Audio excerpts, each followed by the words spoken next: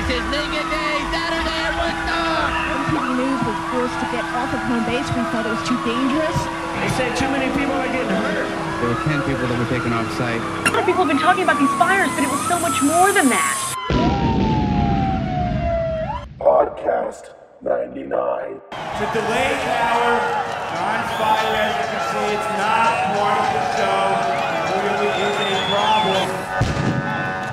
So the fire department's going to have to come in with a fire truck to put the fire out.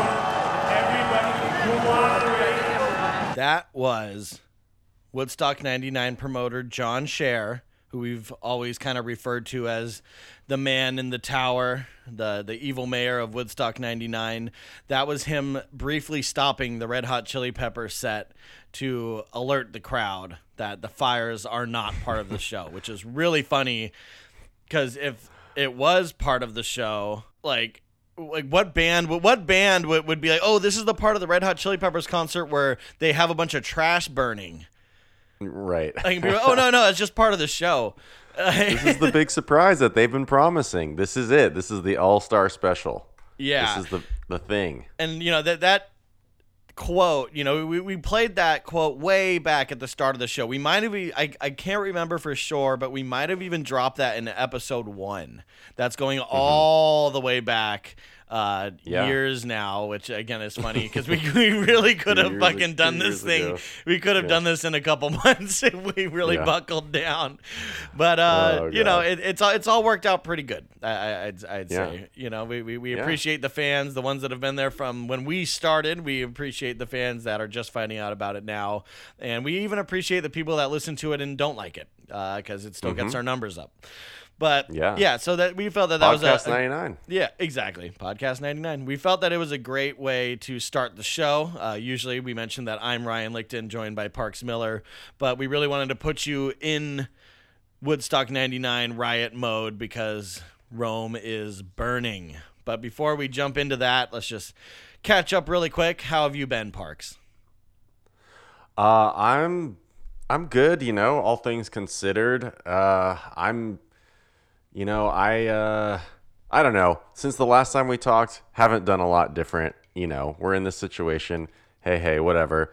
I'm excited. You watching any good TV or anything?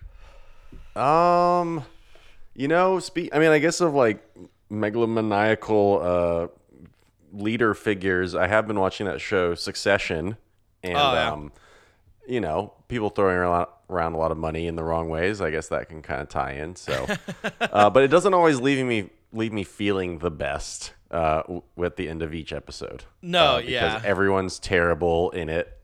So yeah. Oh my God. I really wish that my girlfriend and I had kept a list of everything that we've watched since we weren't allowed to go anywhere, because I've watched so much shit.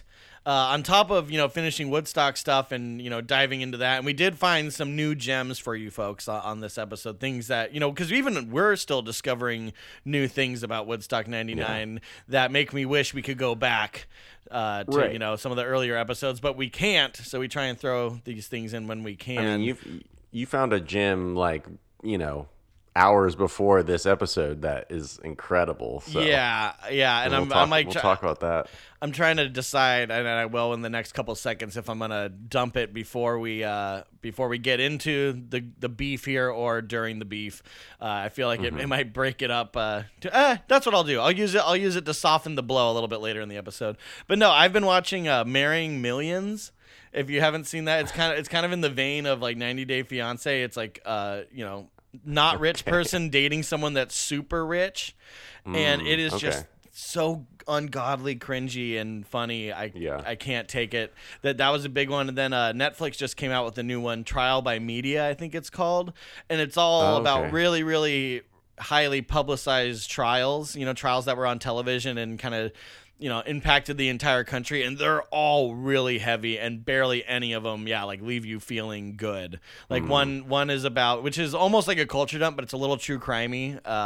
But the guy that was on Jenny Jones for the Secret Crush episode, and he finds out that the person that had a secret crush on him was actually one of his guy friends, and he was so humiliated he ended up killing him.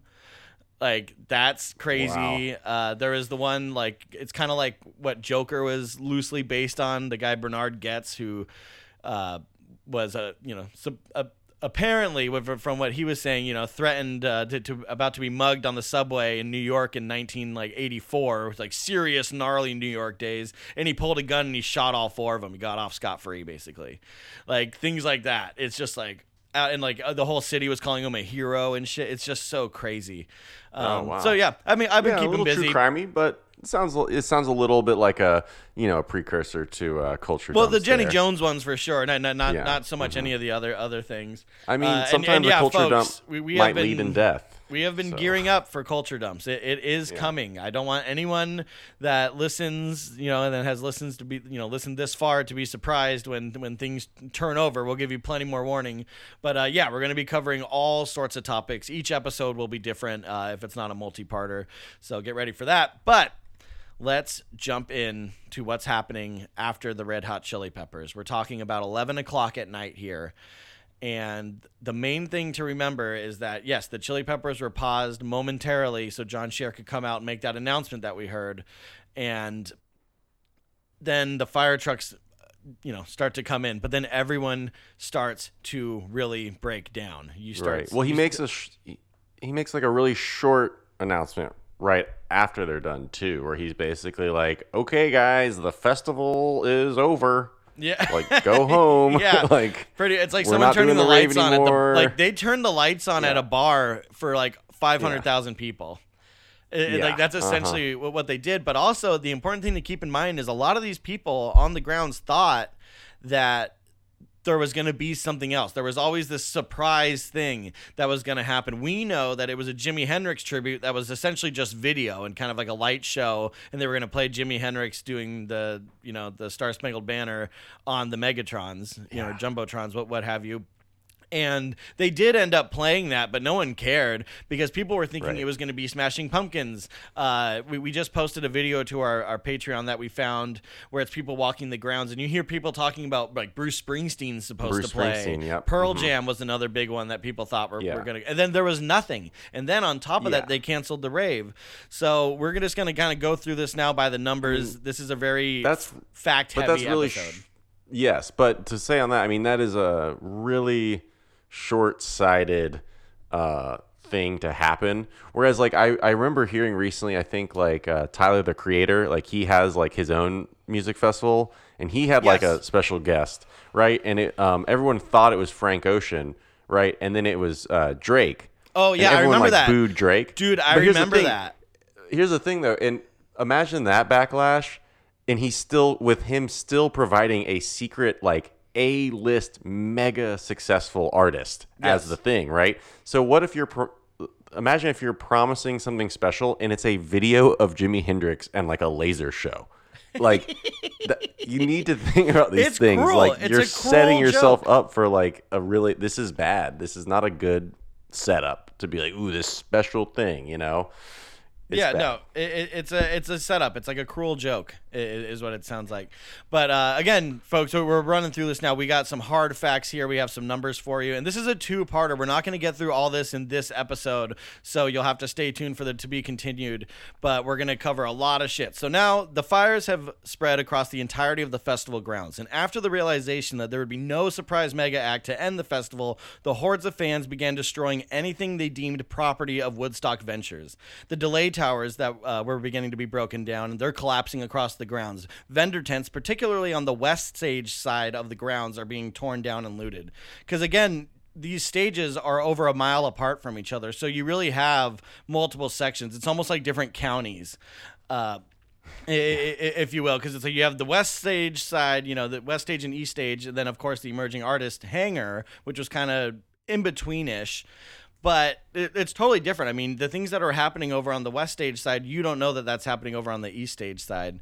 Mm-hmm. The amount of people in attendance, it's up for debate. While ticket sales will tell you that it was anywhere from 150,000 to 200,000, several media reports estimate that the actual occupancy was closer to 500,000. We like to say it's right around 350, 400. Woodstock has a long tradition of being a free concert, which was originally implemented in 1969, but also carried into 1994. It was 99 '99, though, when the idea for a wall was developed. And while John Scher, one of the main promoters, envisioned that the wall was a way to keep gate crashers out and, ensure their money to be made, and also he makes a good point about another reason why they wanted to ensure that no one could get in was so that there was enough stuff there for everyone that did pay. But Lang envisioned the wall as an opportunity to make a giant mural symbolizing the Woodstock spirit, which of course is just a way for him to jerk himself off because he's the creator of Woodstock. And we actually found, Woodstock guy, yeah, this is huge now. This was like a thing where I had to like call Parks when I found this out. So we found another video. If you guys remember correctly, MTV interviewed every act that played at Woodstock '99. They hired local radio DJs that were cool from all different cities to come and fill in for these interview spots because there were so many bands that needed to get interviewed. Well, the promoters of Woodstock '99 also did one of those MTV interviews, and it's very interesting, and it kind of makes me mad at ourselves because we've always been telling the story as it's Michael Lang and John Scher, but we found out that there was a third head of the Hydra, and it's Ossie Kilkenny. And yes. I want to hear this little clip of Scher talking about the wall and what they learned from '94 really quick. Then we're going to get into the third head here. What did you learn from '94? A couple of big ones. Well, we learned a lot of things. I mean, we learned that we needed to figure out a way to be able to secure the venue, not just from a commercial perspective, but the people who pay to see this event are entitled to get the goods and services that they paid for. Right. And when it becomes a free concert and it's overrun by tens of thousands, if not hundreds of thousands of people who didn't pay, it's an unfair bargain, and we like to keep our bargain fair. So the concept of putting the Woodstock wall up was born. It was born by observing how some other people did different kinds of events, and then Michael came up with this wonderful idea to make it into not only a security wall but a great art wall, which is pretty amazing. So as the kids come and they look around and they see and they're ready to report back to their friends back home of whether this is a place cool. they can get in or not. Yeah, they're looking in their big smile on their face and say, this is cool. So the wall is not to keep people out, but for the security of those within. It's both. That's pretty good. Yep. All right. So it's like they basically just learned like, oh yeah, we need to run this better is what it sounds like, and the whole thing with the wall. But then I think it might be earlier in the clip, you found Lang talks about a kind of a logistical thing, right? Right. Yeah, I did. But I do want to just make a comment on the clip we just heard.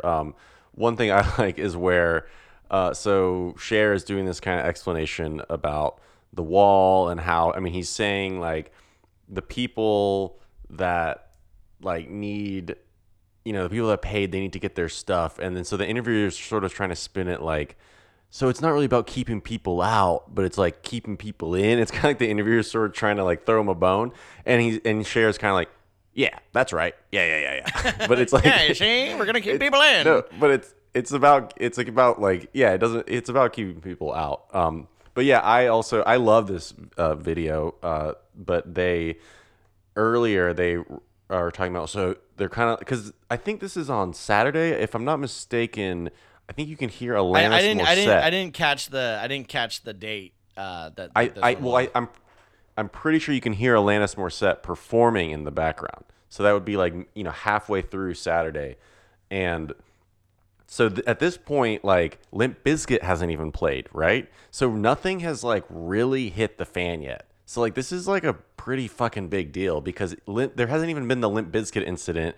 There hasn't been like any of the Sunday shit. So like these guys are like, they're like chiefing, like they got grins, man. Like they are like, at this point, shit is going great. Like overall, obviously here at Podcast 99, we've, noticed how things are starting to unravel, but from like this bigger picture, like this shit is like a huge success. And I mean, it's funny because they're even like Ossie Kilkenny is like he's just like slumped back, like they all, like even their postures, like, yeah, man, they like, look just on this so couch, relaxed. Like, we did it.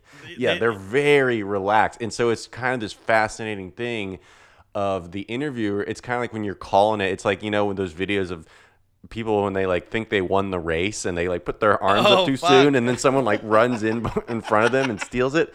It's like they're just because the interviewer is just like, so like, how do you feel? You did it. You guys did it. It's such a big success. And so he's like, what did you do? Like, how did you do it and make it better than 94? And he mentions like Glastonbury. Which, I mean, obviously, if we look at it now, like Glastonbury is like a much more successful festival. It's major, done every freaking year.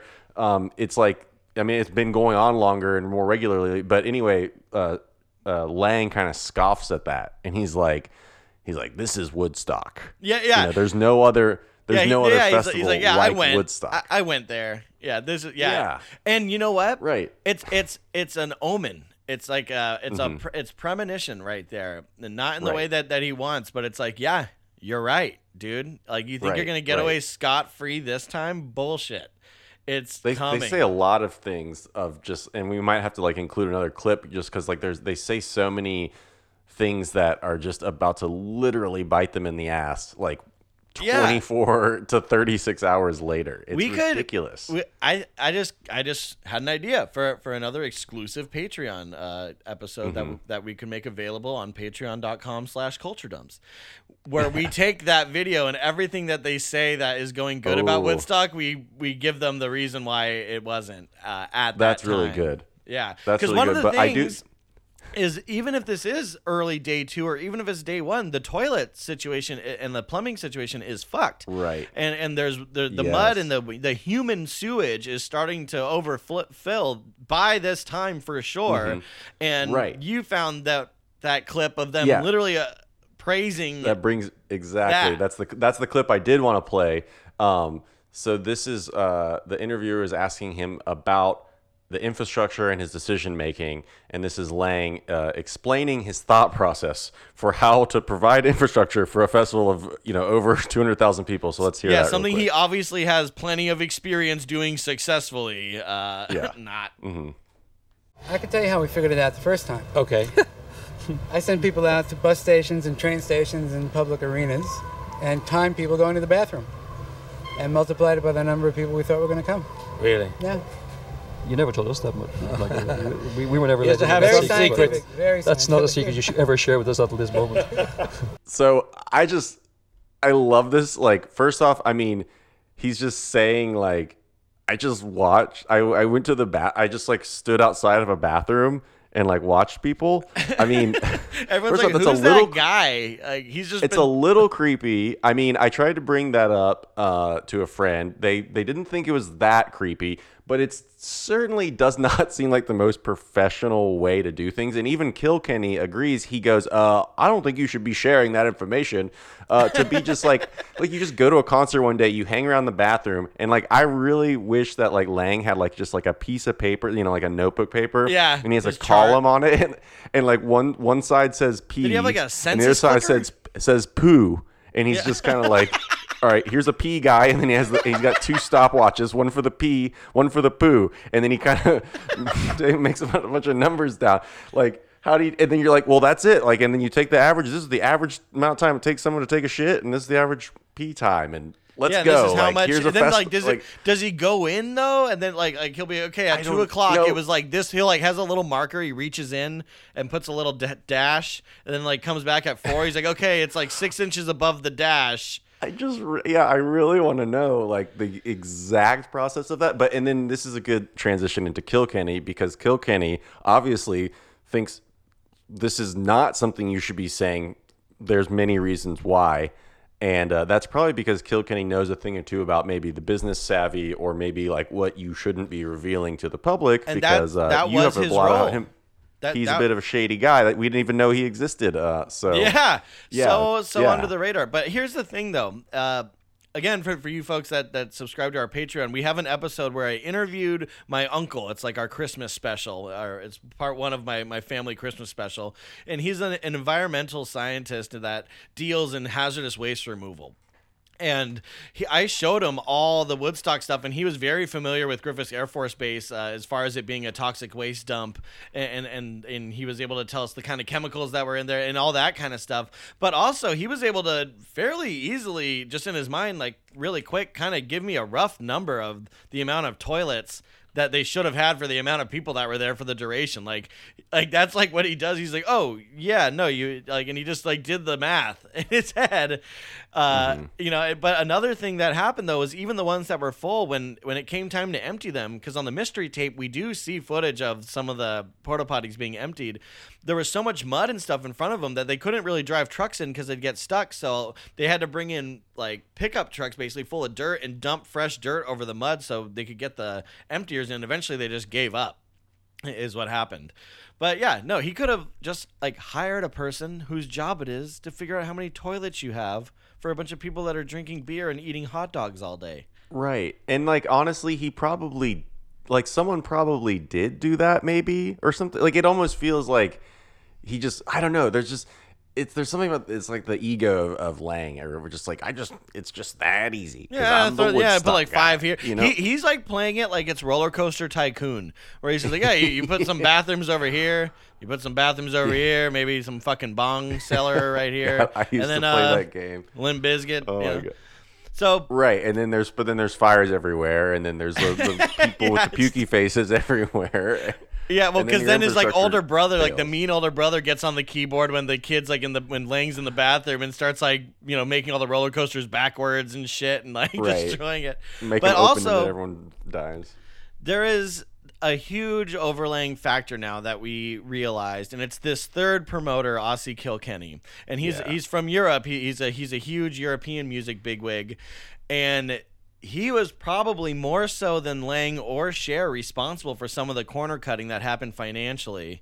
And I'll tell you why. So he's mostly known for his work managing and being the accountant for huge music acts like U2 and Oasis. Those would be the biggest. I mean, giant top-selling bands, arguably some of the biggest to have ever existed, and he's in charge of their money.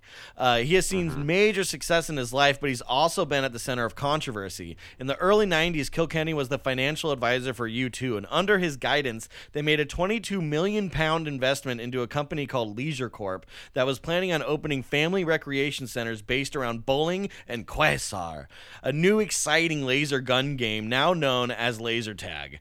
Due to a change in Irish law, though, the company was not able to open up a chain like they originally envisioned, so they brought it to Germany and invested £8 million into opening these centers in Germany. But due to Germany's ban on war games and toy guns, the plan folded. So U2 pulled out of the investment. They lost enough money already, so they pulled it out. Kilkenny stayed on, though, because it turned out he was the non-executive director of Leisure Corp, and so he ended up selling the rights to Quasar to an American company known now as Qzar. That is a culture dump.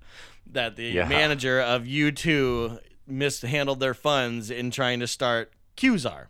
The whole thing left bad blood between the band and their advisor. To this day, U2's team has nothing positive to say about Ozzy, and as recently as 2010, the band's manager told a representative of Kilkenny's newest client, or not newest now, but at the time newest, Susan Boyle, one of my favorites, to be weary of his business tactics. So he has a past of doing things that might not necessarily be the most ethical, we should say, right. or maybe just not the smartest.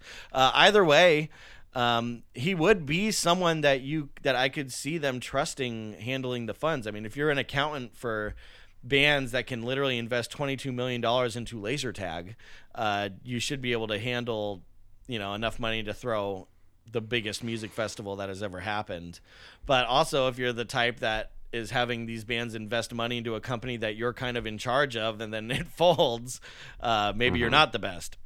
But either way, that's... Well, he's also just great because, like, Lang has a Wikipedia article about him, but Kilkenny doesn't. So all he has is just, like, if you search him, you just find these like, sketchy articles.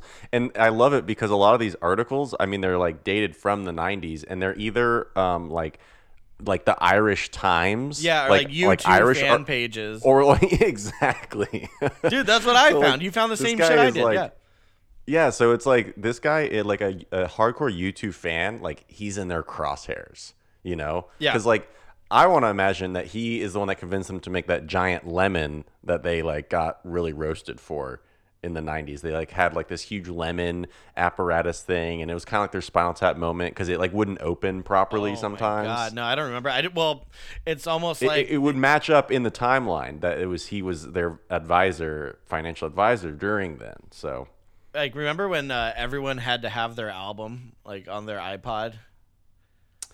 Yeah, I do. You couldn't get rid of the goddamn thing. Yeah.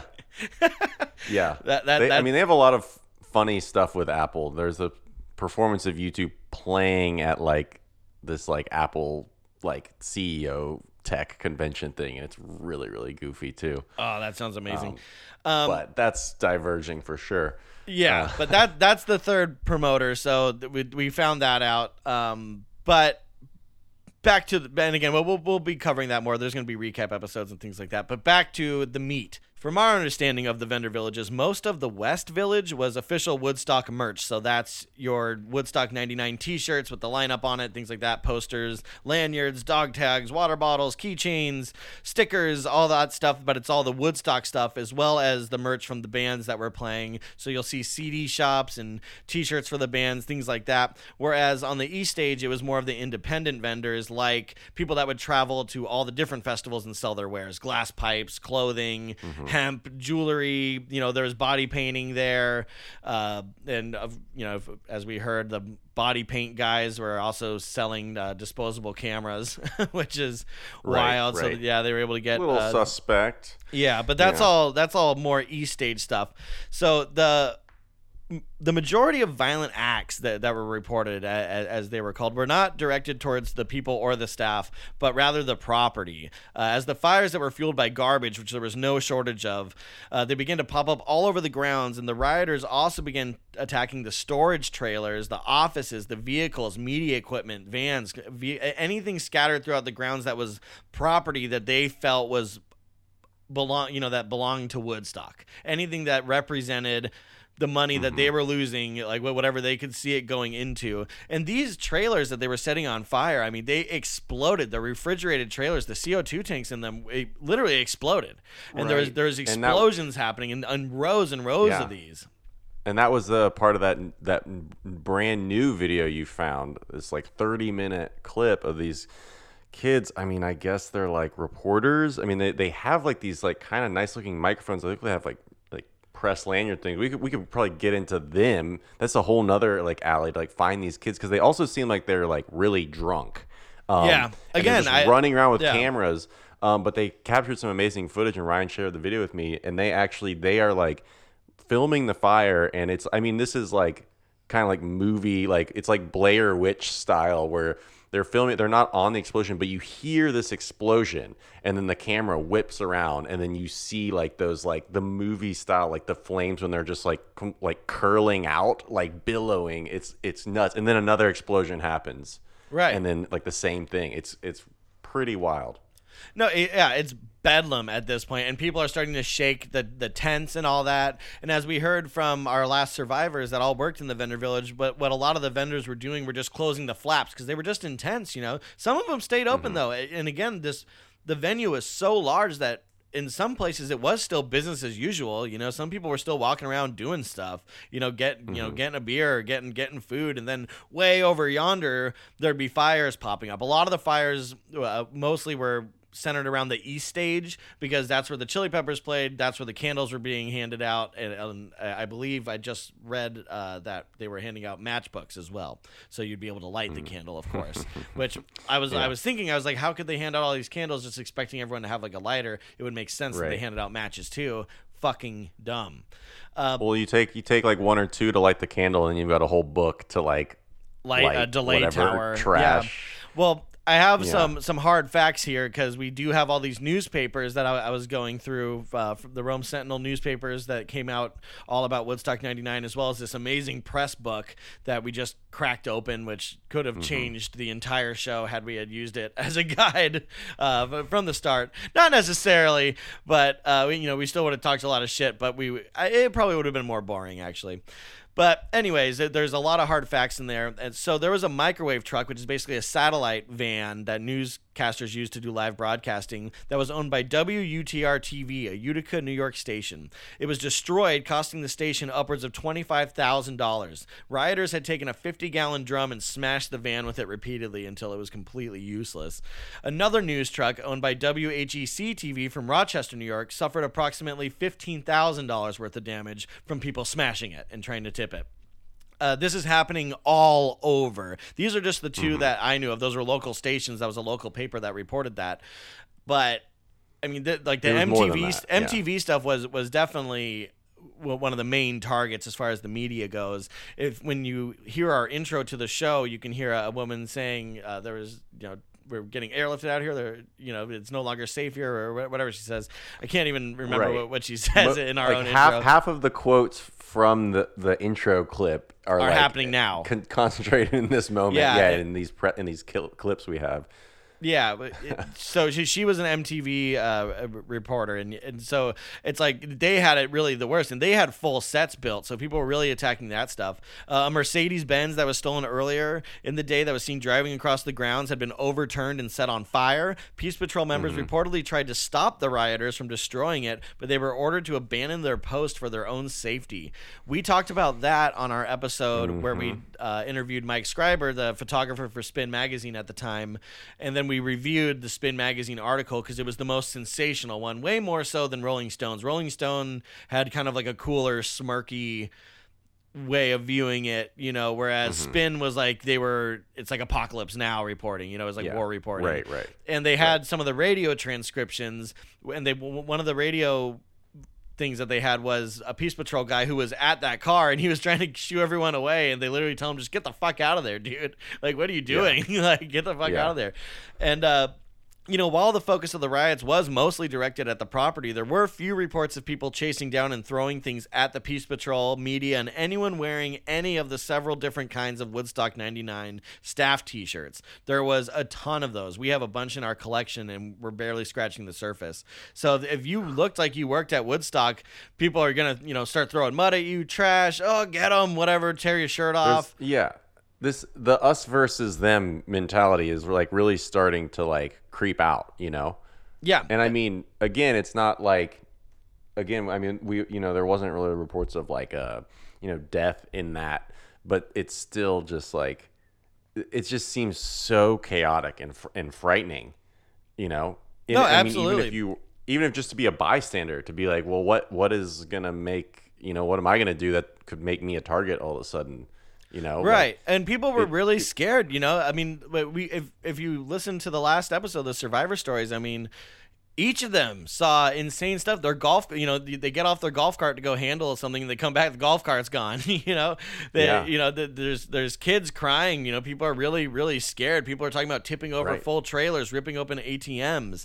Right. But there's also, at the same time, the people that are doing this are like gleeful and like ecstatic, you know? And that's the thing that we found in this video, which, I mean, we probably just have to, that could be its own Patreon or something, is just trying to figure out who these kids were in these like kid reporters. Because, I mean, they're definitely not from like a news station that we are aware of, but they interview some people who are kind of like, we did it, we did it. Like, they're really proud of like, we knocked with this tower over, and like, they're really happy. They're like, it's kind of, this message gets really boiled down, and you're kind of like, what exactly is the point again? I know that there was like, we're gonna play a clip from it.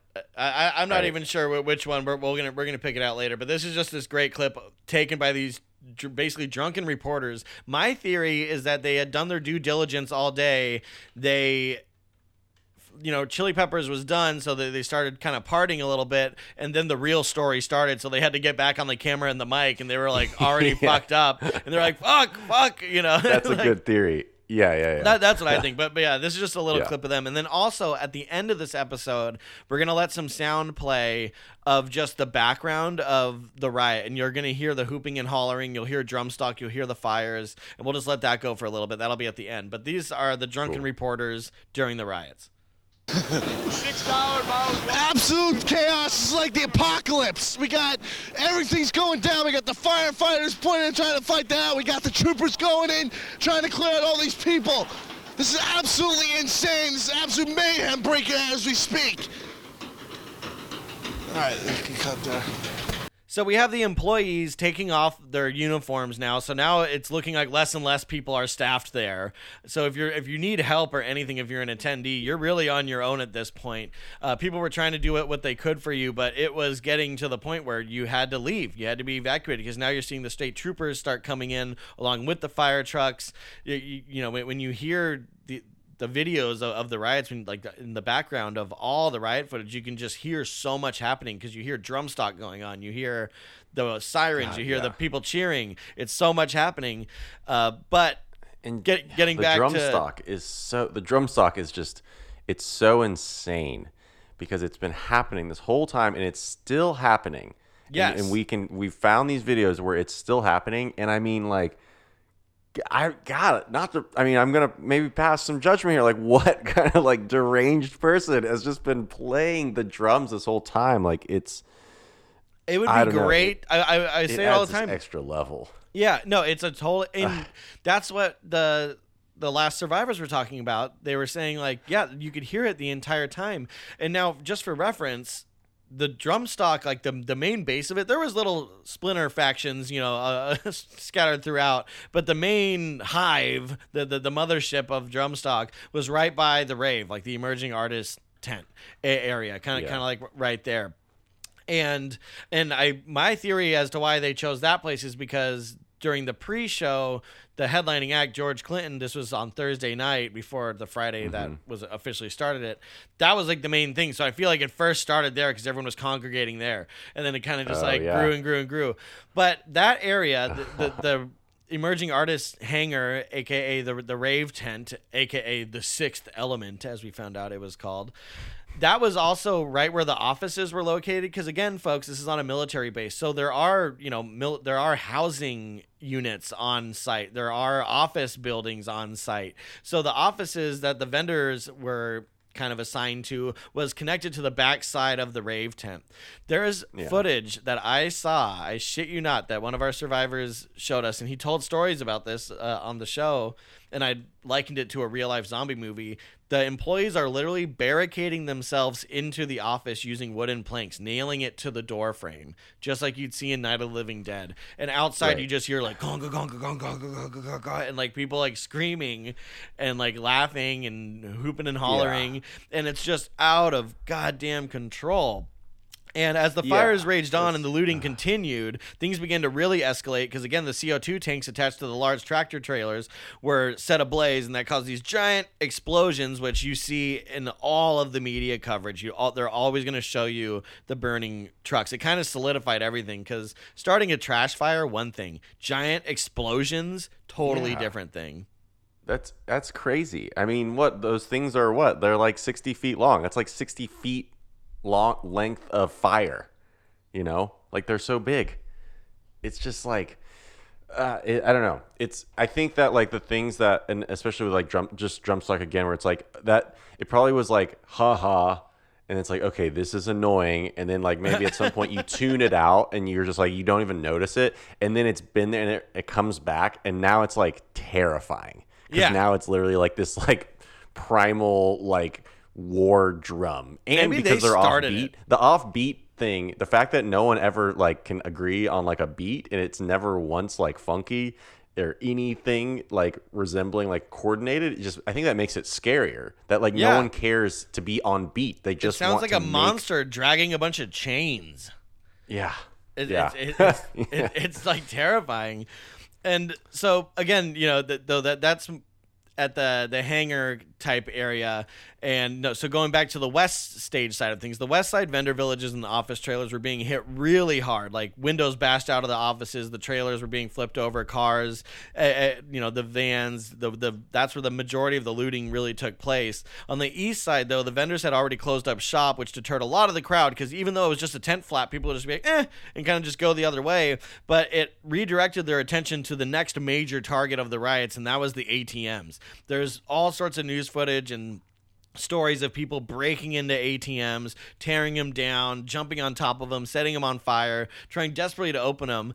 And I doubt many of them got them open. It's a fucking ATM with like a safe in it. Mm-hmm. But the few that did, they found out that they were empty. And they had been empty for over a day due to the rise in prices that occurred during the previous 3 days, of what was supposed to be peace, love, and music, and is now people jumping on top of ATMs like apes, like going absolutely fucking bonkers, trying to tear down trailers. And of course, Drumstock continuing this entire time, and at any footage that you hear of the riots, you hear Drumstock happening, and it's really the kind of most clear time, because in the mystery tape that we've always talked about, and then even in the official Woodstock 99 DVD VHS release, there's a part where they focus on Drumstock, because it was such a thing, you couldn't avoid it, and you always see the guy with the cardboard sign that says like, we've been drumming nonstop since midnight, and infinity to go, dude.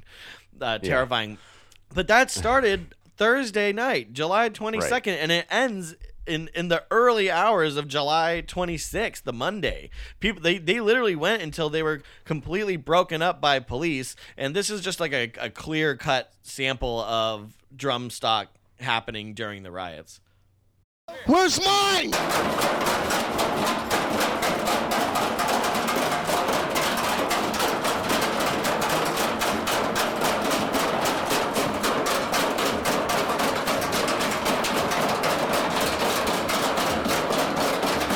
Terrifying. It's like you're in the jungle. It's Cannibal Holocaust. It's Lord of the Flies. I mean, the Lord of the Flies is the one, like, you really see that in so many news articles about Woodstock 99. Right. It's like it's society's, because it's like it's starting to break down, and then you give a little and you get a little more, and then as it starts to slip, and then finally it's like you've got enough elements here to just like this kind of anarchy is like now taking over, briefly. Yeah. There was no rules. It's winning. Yeah.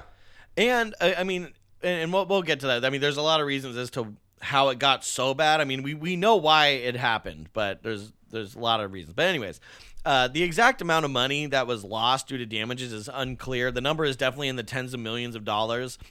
I think earlier in the series we threw out a number. The more we've looked into it, there's no real way of knowing what was lost, because some, especially the vendors, just kind of threw their hands up and were like, well, fuck it, and left stuff there. We don't know how much people were insured for things, but it's definitely up in the tens of the millions. Some uninsured vendors, they didn't report their losses. Others who were insured did. And one vendor in particular, Russ Moore, he claimed to have lost $1.5 million due to the loss of product and also the complete destruction of his refrigerated truck. So when one of those trucks go boom, that's a huge chunk of change out of someone's pocket. Yeah. And if they're full of shit, the profit margin taken into account, who knows how much people are really losing. And it's just not stopping. Actually, though, that does remind me of something. It's a slight tangent, but it relates to the vendors, because actually someone messaged us about this, and I went into this, but the 12 Tribes, which is kind of like this started as like a Christian cult, and then they, in the 70s, and then they kind of attached themselves to like the Deadhead scene in the 80s, and then like the Fish jam scene in the 90s. Anyway, someone, like one of our fans, they like messaged us, said, listen to this podcast, and it's about this woman who was born into the cult. And so, I mean, essentially, it's kind of like a large part of her story is her telling about like how shitty it was to be born into this like really crappy like Christian cult. But at one point, once they had like kind of gotten this formula figured out of like how to like attract all these like jam bands and kind of like lost, like drugged out people, they would go to these big festivals and sell grilled cheese sandwiches. And so she was actually at Woodstock 99, and she was selling these grilled cheese sandwiches. She was like 16 years old. And she says that they made $100,000 that weekend. Yeah. So, I mean, if that's just one person, they left early, and so they didn't have that stuff. But, I mean, if that's just one person selling grilled cheese and they made that much money, you can imagine that there's like a lot of cash on hand for the people that are still there. Right. And that's what one of the, I can't remember if it was Colin or Brian, but one of the survivors on the last episode, which we did 3. I did those all, I think, in the same day. It was a lot. That's why. Oh, it's amazing. And also, it was folks, so we got a couple emails. I know that the phone call thing is a little rough, but we're doing the best we can. I apologize, Right. but it's still a great episode. But they were saying, and to make a great point, this is before debit cards were really the go-to way to pay. No one was using Venmo. No one had a Square, so it was a cash business. It was a cash economy at the festival. And so some of these vendors, I remember watching, this is way back, watching an interview with some vendors that were selling like cargo shorts and summer clothes at Woodstock 99. And they left with, $70,000 in cash on them, So when they see, or they hear news, or they hear someone's radio going off saying that, they're tearing apart the tents and they're ripping open the boxes, these people are fearing for their lives. So most vendors stood guard at their booths until the state troopers or the National Guard were able to clear out the remainder of the rioters in the audience. And some vendors were families with small children that toured from festival to festival, so it was like a family business. And while trying to take their children off site, many of them were sent back to their booths by police, who were given strict orders to empty the grounds like just of the audience members, and it was all through designated exits, and it was all to keep staff and audience separate, and it was all based on the kind of passes that you were in possession of, whether it was artist, vendor, staff, media, audience, VIP. But if you're a vendor, you were told to stay on site in your area. Even if you had a small kid. Brian on the last episode, he was talking about that. He tried to get a family out that had a little girl with them, and they were told go back, and there's people climbing on top of tents and setting fires and breaking open ATMs, and some of these vendors, that's what they did, is they just traveled festival to festival with their entire family, like you said, and just that's their living right there. That's their livelihood. And also a festival like that could keep you going for the whole year. And then it kind of has that somewhat of the misdirected, and we can get into some, theories about this, but essentially it's kind of like, I'm mad at the vendors because they've been charging me the water $4, $6, $7 a weekend. But they had to do that because they were getting screwed. Exactly, it wasn't their how fault. much they had to buy the water for because they weren't allowed to bring their own stuff in. Right. So it's bad. Yeah, it's definitely. Bad. Yeah, and that's 100% it. It's like, if you're not going to get, like, where do you go to? And they were going to destroy anything on site. That's why the trailers and stuff, they didn't know necessarily what was inside. They probably knew they were offices or what have you. But, it's not like they were all getting, their torches and pitchforks and going to find, Lang and Cher's and now Kilkenny's, Lang, Cher and Kilkenny's little sanctuary, and take them out. Yeah. It's like, no, I paid you the fucking $7 for a bottle of water. I'm mad at you. And so, the food vendors got it really bad. They all pretty much abandoned ship, from what I understand. It was the independent vendors that actually sold their own goods that manned the ship and kind of had to weather the storm. But many of the vendors, as well as Woodstock 99 staff, claimed that if fire trucks had the ability to enter the grounds earlier, they might have had a fighting chance at stopping or at least slowing the growth of the riot. There's conflicting reports about that detail, but it's widely believed that the promoters in charge believed that the fires would burn themselves out and everyone would return to their campsites or leave after the final act performed, so they purposefully delayed the access of fire engines as to not cause a media shitstorm. Which, because it's like, it's just kids being kids. Because at first there is just a couple, but then it's more, because, like, for instance, when we see one during Megadeth and then we see a couple during Red Hot Chili Peppers, those are a mile apart from each other. There's fires all over the grounds of this place. If you were to see it from above, it would really look like some gnarly war, type stuff. It would look like bombs went off. Right. Yeah, and I think that, I think that the fact that it went on and no one was stopping it, because looking at the videos I've seen, especially these, like, the young drunk reporters, like, it's like when you just have that and you're already maybe tipping on that mindset, it's like that is a very much an enabling, like, encouraging thing. Like, when you see this fire and you see people jumping around it and dancing around it, it's kind of like, this is okay. This is okay for you to do this. And so, like, well, when I saw Rage, let's start another fire. I saw Rage Against the Machine years ago, and it was at a venue that was just fucked. I mean, it was just dry, dead grass and dirt everywhere. It was like an amphitheater. So there was only like, there was the pit and then everything else sucked. And, you were super up and it was blazing hot out. It was like my own personal Woodstock 99. It's actually a really crazy story. In my youth at a music festival, yes, I partook in some substances and I was having a little trip. And then, being this, 17, 18-year-old boy I was very much in love with a girl that, ended up not having any effect on my life. And I get a text that she had cheated on me the night before and was breaking up with me. So I'm watching Cypress Hill on acid at this festival in like 100-degree heat. And then that gets laid on me, folks. And but anyways, Rage Against the Machine is playing later in the day, so I'm trying to compose myself so I can enjoy it. I finally get myself together. Wu-Tang Clan plays first. I'm like, great. And then Rage plays. But when Rage Against the Machine starts playing, people start tipping over the trash cans and setting everything on fire and dancing around the fires. And I'm freaking out now. And like, so it's like, but it was contained and no one did anything. But it's like, I mean, as a spectator, it's still scary. Forget where my mind was and everything. My buddies were all freaked out too, and no one likes crazy people dancing around a fire at a concert. It's scary no matter what, no matter how controlled it is. So for John Scher to for anyone to delay that for saying, oh no, it's okay, we don't need to call them yet. I don't even think they alerted them until it got to the point where they absolutely had to.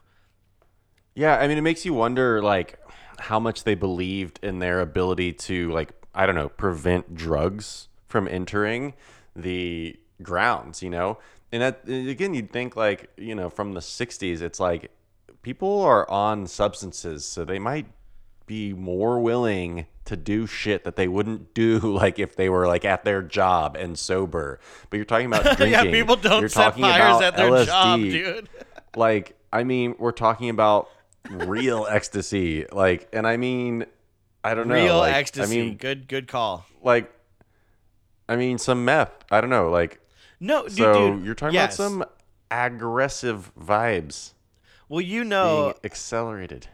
I mean, as far as the drugs go, from what we've heard, ecstasy, yes, was like kind of like that was more of like the LSD, like what LSD was at the original Woodstock, ecstasy was at Woodstock 99. However, meth was really big because that was a newer drug. It had come out of I mean, truckers, but also, speed and meth was always used in nightclubs, like in discos and stuff, and there were circuit parties happening, these kind of like gay raves that most of which the funds were used to support AIDS foundations and things like that, but they threw these underground parties and meth would fuel these parties, and so it became this party drug that and ended up becoming a mainstream thing, and then ended up becoming this huge epidemic. So in 99, meth was something that you would just try offhand because it was like a thing. People didn't know yet. Yeah. And I mean, and I guess that, I mean, shit, we might as well just talk about drugs a little more, because that's the thing is like, something like weed, like if you go to like a reggae concert, everyone's smoking weed, right? Like that's not an escalating type of substance, right? Alcohol, obviously alcohol can leads people to do like dumber shit than they normally would, right? And then you have like a mind altering substance like mushrooms or LSD, and those drugs are very much more of like a wild card. They're not guaranteed. Like, say you take LSD and you're at Woodstock 99. No, you're like at Woodstock 99 or Woodstock 69 and you see Jimi Hendrix, right? And everyone's like hugging and kissing. You're on acid. You're gonna like reflect that environment. Maybe you want to like hug and kiss on someone, right? But it doesn't necessarily like, it might just, it's more of a reflector of like whatever's going on in your life and at the time. So then you also add something like meth into that, and like you're just kind of creating like a bunch of like little mini like chemically unstable bomb people. Yeah. That everyone's all sleep deprived too, and also the overlying thing of it all that we've always said from the start is it's Woodstock. I actually just read this quote. I can't remember it exactly, but the gist of it, and it was from one of our emerging artists, Push Monkey, who we discussed. Someone from Push Monkey was interviewed for a paper after everything had happened, and they had played Ozfest, and he was like, dude, there's a lot of drunk, crazy, rowdy motherfuckers at Ozfest, and this didn't happen there.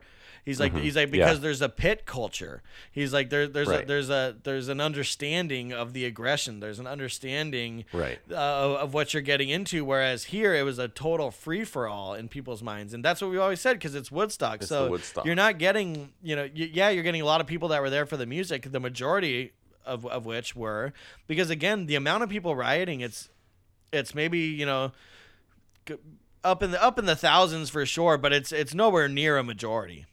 A lot of people left. A lot of people left before the thing was even over. Of course.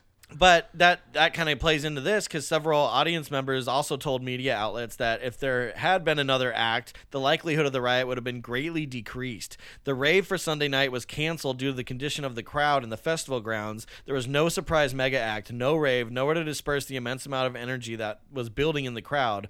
So while prevention theories differ, there is no confusion when it came to the actual cause of the riot, though. There's the reason why it was so severe, and the reason why it was so severe is there was a total letdown. It was it was a building of things. It was crowd mentality, but the reason why it started.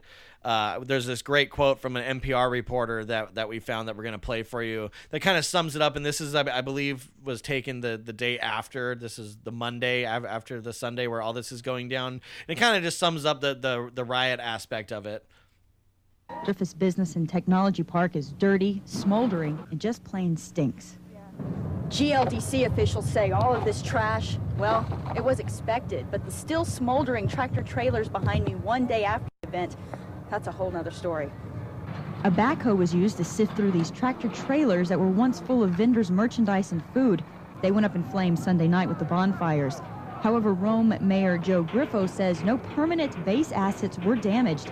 Also the day after, contractors out getting estimates on the damage to their equipment. And that's what we've kind of always said. That's what everyone says. That's the tale of Woodstock 99 is that the price escalation directly correlates with the escalation of aggression in the crowd and the ultimate explosion. But that eventually it does end because the troopers came in, and by all reports, once they came in and the riot squads came in, everyone just was like, okay, that's it. It wasn't worth fighting for. It was worth tearing something down. This wasn't like a military. Yeah. Right. This wasn't like a coup. This wasn't like a a government thing. This wasn't like these are still like it's essentially this moment where these are like dopey dumb kids that are going to go back home the next weekend and go to school and skateboard in their suburban house. They're going to go to the pool, whatever. Yeah, they're going to go to the pool. They don't have greater aspirations of being political revolutionaries or gang members or any of these other things.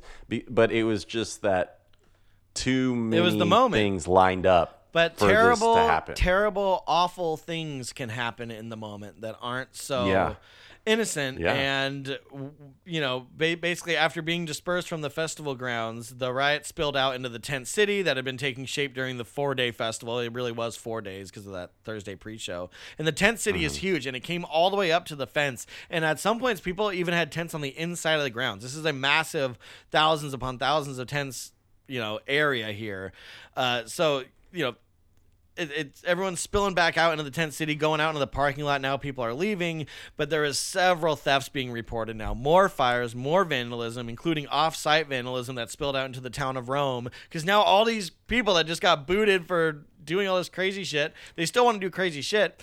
But also during all this time when everyone's there, people are going through each other's tents, stealing shit. Right. And what happened, what the worst of all, of course, was there was several sexual assaults that took place during this last period of time during Woodstock 99 that were pretty severe. And we've covered a lot of these throughout the series, unfortunately. Everything from gropes in a mosh pit to, full on gang rape.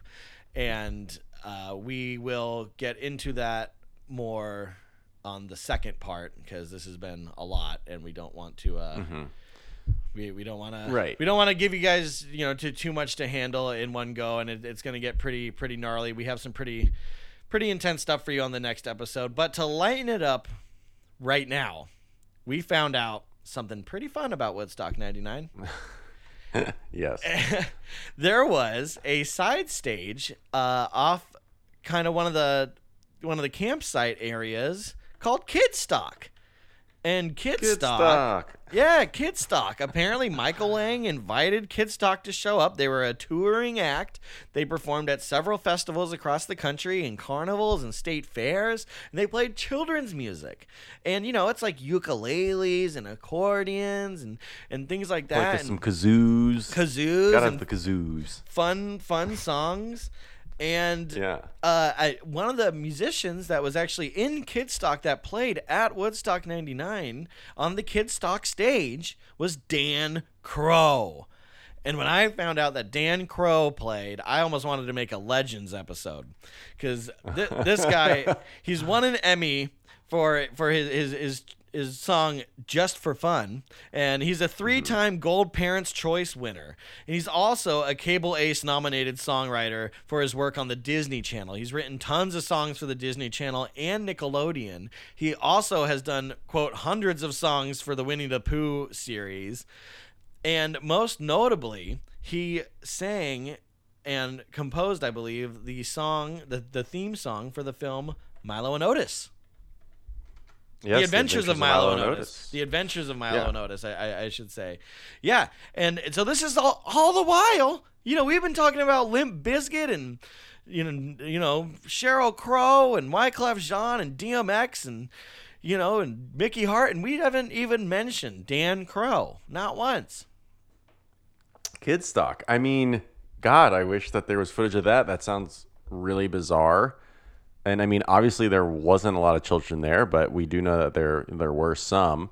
And I mean, that sounds like it would have been such a clear, awkward juxtaposition of like attempting, because that the 90s like aggro Limp Bizkit, and then like the 60s like hippie vibe, like like kids can party too, like we're all that's like that sounds real awkward. That's like kind of there's like this like super deep subculture of Woodstock 99, like even deeper than Drumstock and the Mud Nazis, where it's like the Kidstock and like the local talent stage that was in the parking lot that we talked about on the Mystery Tape Part 2 episode.